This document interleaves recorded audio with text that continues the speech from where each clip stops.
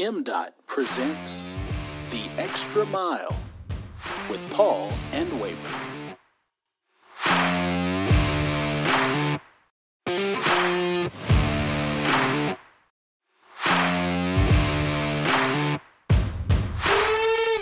Welcome in to the Extra Mile podcast, presented by the Mississippi Department of Transportation. I'm Paul Couture, MDOT Digital Media Manager. And I'm your co-host, Waverly McCarthy, the social media strategist here at MDOT. We are so excited to get this podcast up and running. It's taken a lot of hard work and planning. We're here, and we have a great first show for you today. First, we'll be talking hurricanes with MDOT Public Information Officer Katie Hornsby. She'll also give us some updates about projects happening down south. And then a little later in the show, we'll sit down with MDOT's newest executive director, Brad White. Right, you ready to dive in? Let's do it.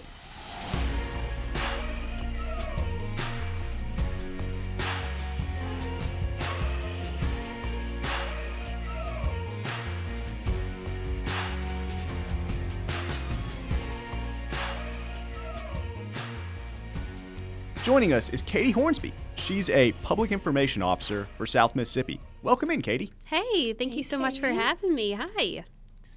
Excited to have you as our first interview of the podcast.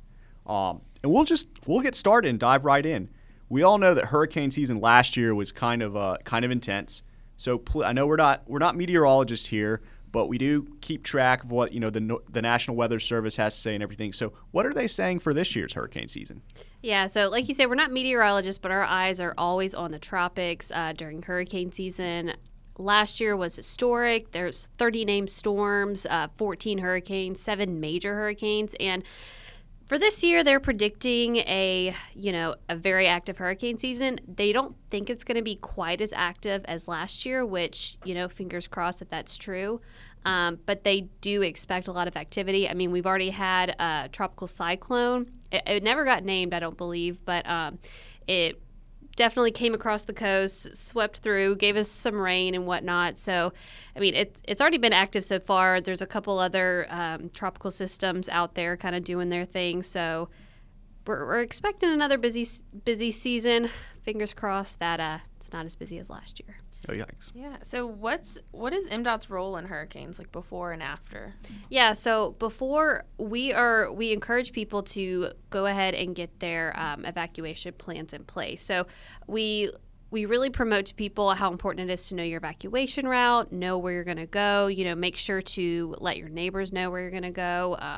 Have a hotel lined up or family members you can stay with, and that's just for your safety.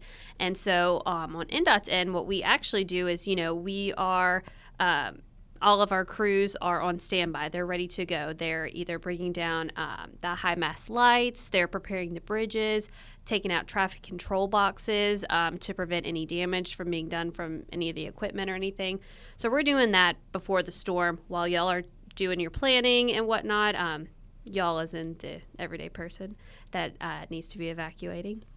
And then, so we're just basically on standby during the storm. Our crews are out there, they're in the maintenance sheds or the maintenance shops waiting. They might be at home, depending on when the storm hits. And then after, that is when it is our time to shine. So we are MDOT first responders. We come out there and we clear the roads for other first responders, for the emergency crews, for ambulances, police. And we were out there clearing the roads as quickly as possible so that we can get traffic flowing back to normal as much as possible. Throughout the year, Waverly does a great job of putting out information on social media, hurricane preparedness information throughout. Yeah, it's just a plug to go follow us on social. Yeah, absolutely. Get the plug in there, Waverly. Yeah, so follow at Mississippi DOT on Facebook, Twitter, Instagram, YouTube, everything we got. We put out hurricane tips, safe driving tips all throughout the year, but we definitely put a big focus on hurricane safety during hurricane season. That's at Mississippi DOT? Yes, at Mississippi DOT. There you go. But yes, a lot of hurricane preparedness information is on the social media channels during this time of the year. And can you, Katie, give us a little insight into kind of what that hurricane preparedness, those tips and information is? Yeah, absolutely. So as I said before, evacuation is the number one thing that MDOT drives home. We want everybody to have a plan in place. We want you to know what your evacuation route is, because not everybody can take Highway 49 to evacuate. And so we have a map. We have our hurricane guide, and inside there is an evacuation map, and it's got more than 20 different routes that people can take. And it's such a nifty tool. It's so easy to get access to. You can get a tangible copy. You can, order it on our website at gomdot.com/maps. And then you can also download it too at gomdot.com/hurricanes. And so it's got tips in there about contraflow, about, again, those evacuation routes, numbers to call. So we encourage people to get that resource to help them with their planning and whatnot. We also have a checklist because we want people to go ahead and get their preparedness kit in place. And basically all that is just a kit full of different material you will need to be away from your home for up to 14 days, water, food, batteries, different things like that. So once you get your plan in place, we want you to have a preparedness kit, and we want you to know where you're going to go. And again, we've got different kind of resources to help everybody figure that out. And the checklist and the map, they're really vital. They're really crucial. Yeah, so where can you find all that stuff? Yeah, so again, our website is the best place to find it. gomdot.com/maps is where you can order all this stuff, and it'll be shipped right to your house. But if you just want to download it or pull it up on your phone, you could go to gomdot.com/hurricanes. And, you plug social media, and that's a great place to, constantly updating Facebook and Twitter with, what's happening, whether it's, road closures or, hey, it's hurricane season, make sure to get your checklist printed out and ready to go, or get your kit ready. So just a lot of different avenues to get all those resources. Yeah, and then we also, as the weather approaches, as a hurricane approaches, a tropical storm, whatever, we also post, we share from our partners at MEMA, at the National Weather Service, we post updates on the weather. We aren't meteorologists, but we do try and use every opportunity to inform the public about what's coming on. Yeah, because at the end of the day, that's our number one goal. We want to keep everybody safe, and an informed public is a safe public. So, our goal is to just use as many outlets as we can to get the information out to as many people as we can. Yeah, and you said earlier something about contraflow. Can you explain a little bit about that? Because I don't think a lot of people know exactly what that is. Yeah, there's always sometimes confusion and just, misunderstood information about contraflow. So basically what contraflow is just when I-55 and I-59, all lanes of traffic turn northbound. And that is only going to happen if the Louisiana governor requests it and Mississippi's governor approves it. And the point of it is to evacuate the lower Louisiana parishes, a few of the coastal Mississippi counties. But it's primarily to help Louisiana.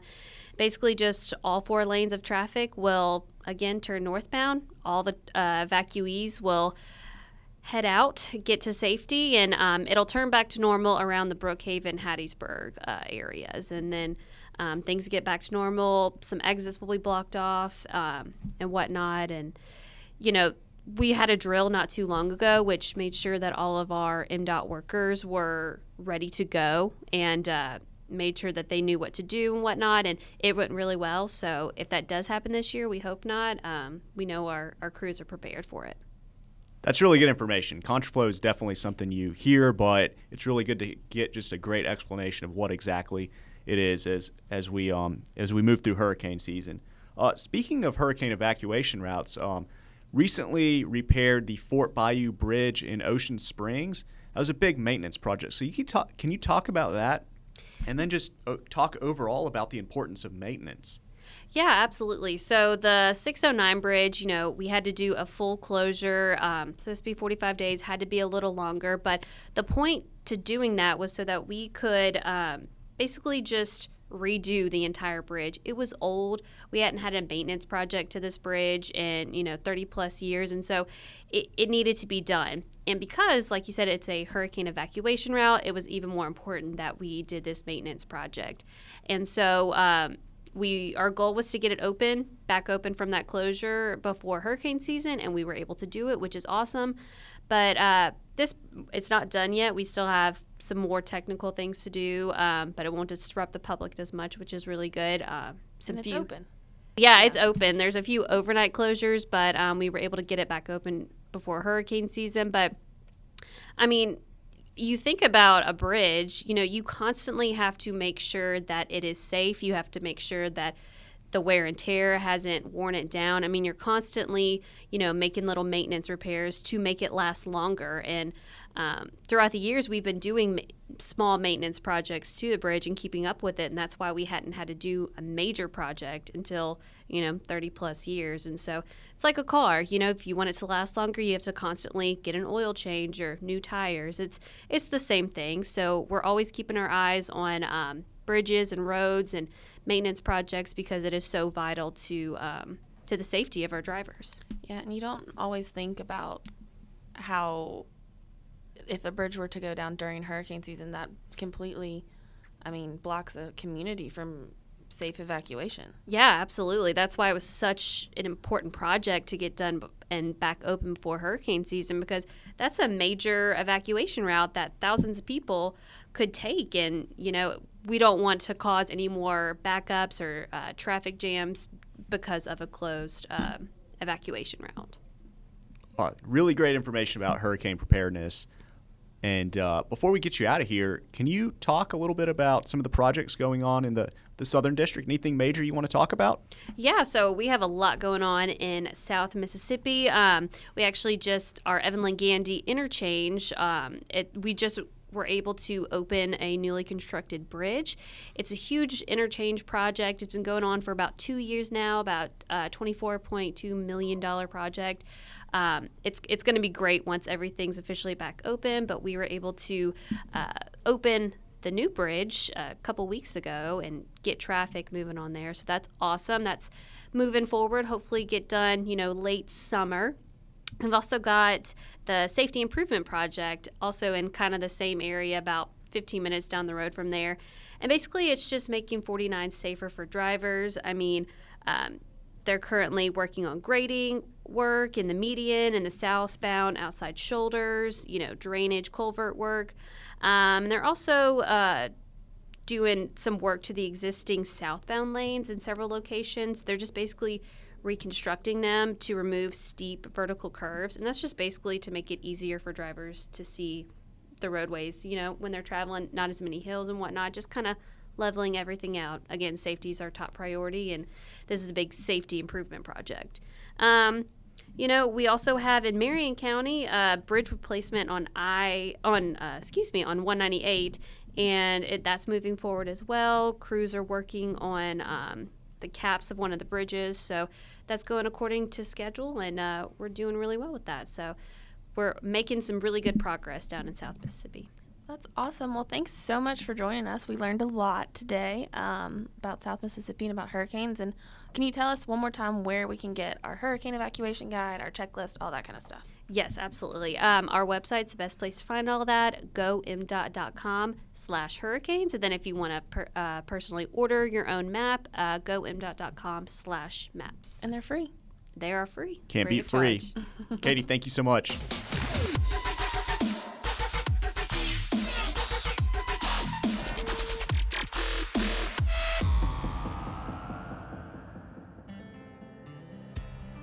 As you hit the roads this summer, make sure you hit the brakes in work zones. In 2019, there were more than 750 crashes nationwide, and 16% of fatalities in work zones were workers. These men and women are trying to make the roads a safer place for everyone. So let's do the same for them. Slow down in work zones.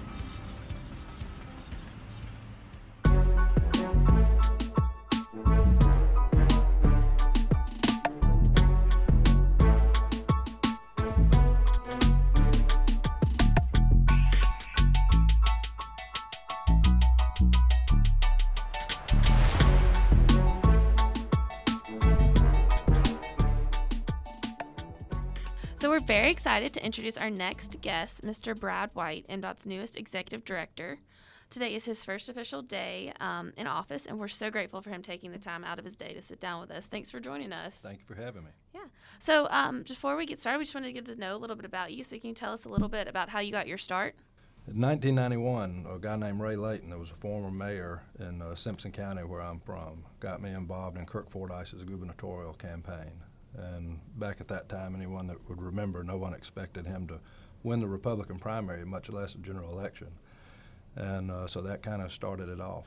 And I became very active in the political world at that time, which led me to meeting a guy named Dick Hall, who was also politically active. And then when he was appointed Transportation Commissioner in 1999, he afforded me the opportunity to come with him to the Department of Transportation. And so you were named Executive Director at the beginning of June. So how's the last month been for you?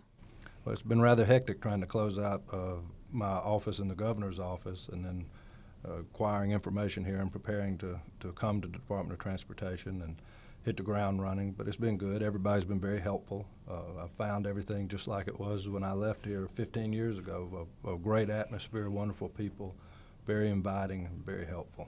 Yeah. So you talked a little bit about the sort of positives about MDOT. So why were you interested in this position? Well, when I came to work here, and like I said, 1999, one of the things that stood out to me immediately was just the sense of family here.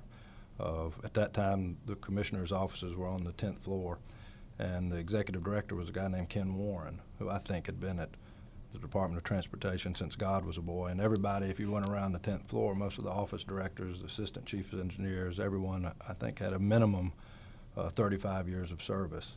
And were just all wonderfully good Christian people. And so my first exposure to the agency was very positive, and it was a very important time in my life as a young man. And so I've always looked back at the agency after I left as just one of the best places that I'd ever worked. And my career took several different paths that ultimately led me into management and being more of an administrator and having the opportunity to serve as chief of staffs of other state agencies here as well as in Washington for a couple of U.S. senators.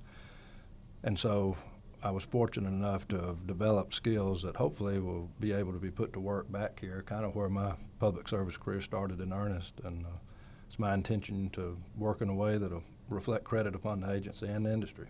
Brad, you mentioned your time with Commissioner Hall. Can you go into a little more detail about kind of your time with the commissioner, and has he offered you any advice?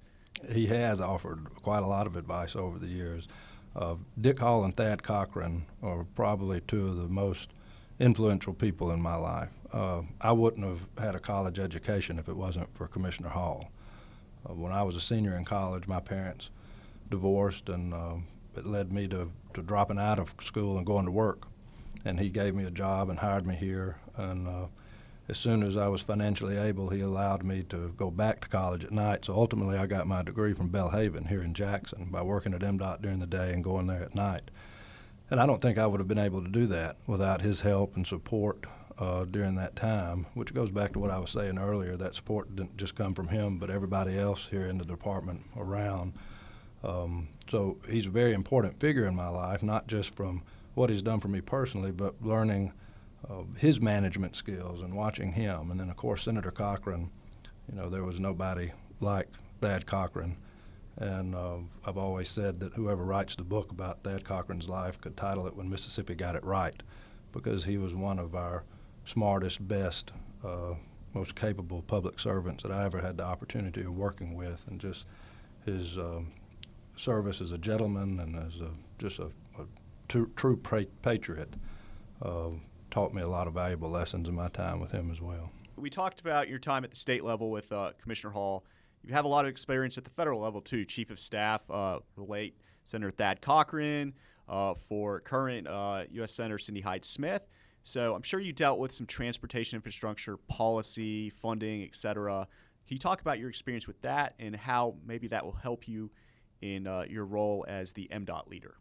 Well, originally, we had earmarks back in the days when Senator Lott and Cochran both were in Washington, and a lot of the transportation needs that the state had were met by virtue of them holding a knife whenever the pie was getting cut and being able to funnel funds here for things like the Greenville Mississippi River Bridge, comes to mind. That was a $100 million earmark that started that project. But Senator Cochran, by the time I became his chief of staff, was still serving as chairman of the Appropriations Committee. So most of the involvement that we had in transportation all came from the funding side of it, because as you know, nationally we're dealing with a declining revenue problem where it comes to fuel tax, and Congress meets that by just plugging that deficit with the general appropriation. So Senator Cochran chairing the Appropriations Committee, we were very involved in the appropriation process of allocating funds out for all parts of the federal government, which included obviously the transportation. So, and you talked a little bit about funding, but from your perspective, what do you think that MDOT needs moving forward? Well, I think we need a better relationship with the legislature, and I think that begins just by building trust, and trust runs both ways. We have to get to a point where we can trust them and they can trust us. I'd like to think that some of my past roles have given me the opportunity to develop a reputation of somebody that is an honest broker and will keep my word and try to find ways to get to yes and be cooperative and collaborative and all the measures there, and hopefully that's something that we can build on. But I believe that, we have a lot of talent here. We certainly have a team of people that know how to do their job and know how to do it well. What we need is a partnership with our state leaders to ensure that we have the resources and tools to do the job and the mission that we've been tasked with. And I think that would be one of my first priorities, is trying to deal with them to address issues that are important to us. Do you have like a 100-day plan? I know you just mentioned that priority, but do you have some things you want to do right off the bat? Observing at first, I want everyone to give me a chance and not to prejudge me before I come in. And so if I'm requesting that from our team here in the agency, I feel like it's very important for me to reciprocate in kind. So I'm not coming in with any preconceived notions. I want to do a lot of observing. I want to ask a lot of questions. I want to learn a lot. And I've got a list of things like that I've thought about, that I want to look into and want to know more about. But I'm not coming in with any set agenda to start enacting any type of change yet. I want to spend my time observing, learning, and then figuring out a course of action. So you talked a little bit earlier about how your time at MDOT, you saw how much of a family and what a great experience working here. Are you excited to get back to that? Very much so. A lot of the people that are here now were here when I was there before. Charles Carr, Roy Tipton, Jeff Altman, Brian Ratcliffe, Amy Hornback. I mean, in many senses, it's kind of like coming home. And when I got off the elevators onto the floor where my office will be, that's where I left from 15 years ago. So it's got a very nostalgic feeling to it, but it's a great source of joy. I love that. Just from perusing your Twitter profile, it's a great way to get to know someone. We noticed that you're a big-time reader.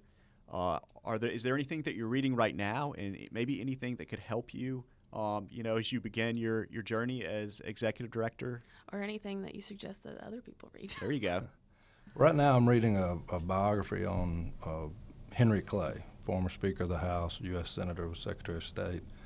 And in my opinion, I think he was probably one of the most pivotal and consequential figures of the 19th century that didn't become president. But he's known for several things, but the thing that I guess I admire was he was the architect of finding ways of bringing people together to avoid a civil war.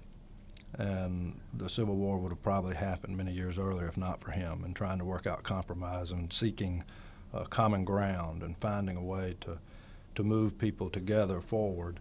And so I think that's a valuable trait to try to learn from and hopefully emulate as we move forward and trying to direct the team here.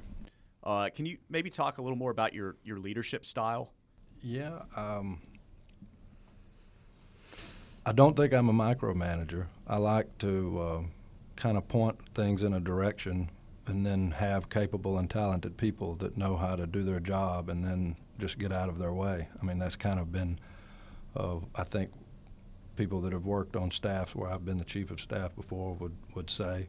I've been very fortunate to have really good people around me, and I know that that's going to be the case here. And when that is the situation, I mean, you just give people the tools and resources to do their job, the direction, and then the support and the backing to do it. And I try not to micromanage anything. And that was one of the things earlier we were talking about Commissioner Hall. That was something I learned both for he and Senator Cochran, and that's kind of how they were. That's how both of them treated me when I worked for each of them individually, was they always set a very clear direction for me to go in, and then they got out of the way and allowed me to do that. So I try to delegate, and I try to focus on big picture things, and I try to support the people that are on the ground and that are doing all the things that truly make the agency work. You know, so what I've looked to do is try to identify those types of resources and support that is needed that I can provide and help make sure is available to all the staff here so they can more easily and better do their job. I know we all work here at MDOT, we all work for the taxpayer. So do you have anything that you'd like to say, speak directly to the taxpayer and say that you would like to accomplish at MDOT, or what can you tell them that you want to do? I think that we are ultimately, that's who we're responsible to. The voters of this state elect the commission that is the policy developing arm and board of directors, if you will, of the agency. And I think that it's very important to remember that that's who we work for, and we have a responsibility of how we spend their money. The thing about government is we cannot receive a penny that we first don't take from somebody. So I think that we have a huge responsibility in the way that we administer things here, and I think that's part of what will be needed in building better relationships with elected leaders around the state, and as well as in our congressional delegation, is to show that we can be faithful and not just the big things but the small things as well, ultimately keeping in mind the people that are paying the bill. Is there anything else you'd like to touch on as you begin? No, I'm just excited about the opportunity. I'm appreciative of the commission giving me this opportunity, the support that they've given, the support I've received from the governor and the leadership in the legislature.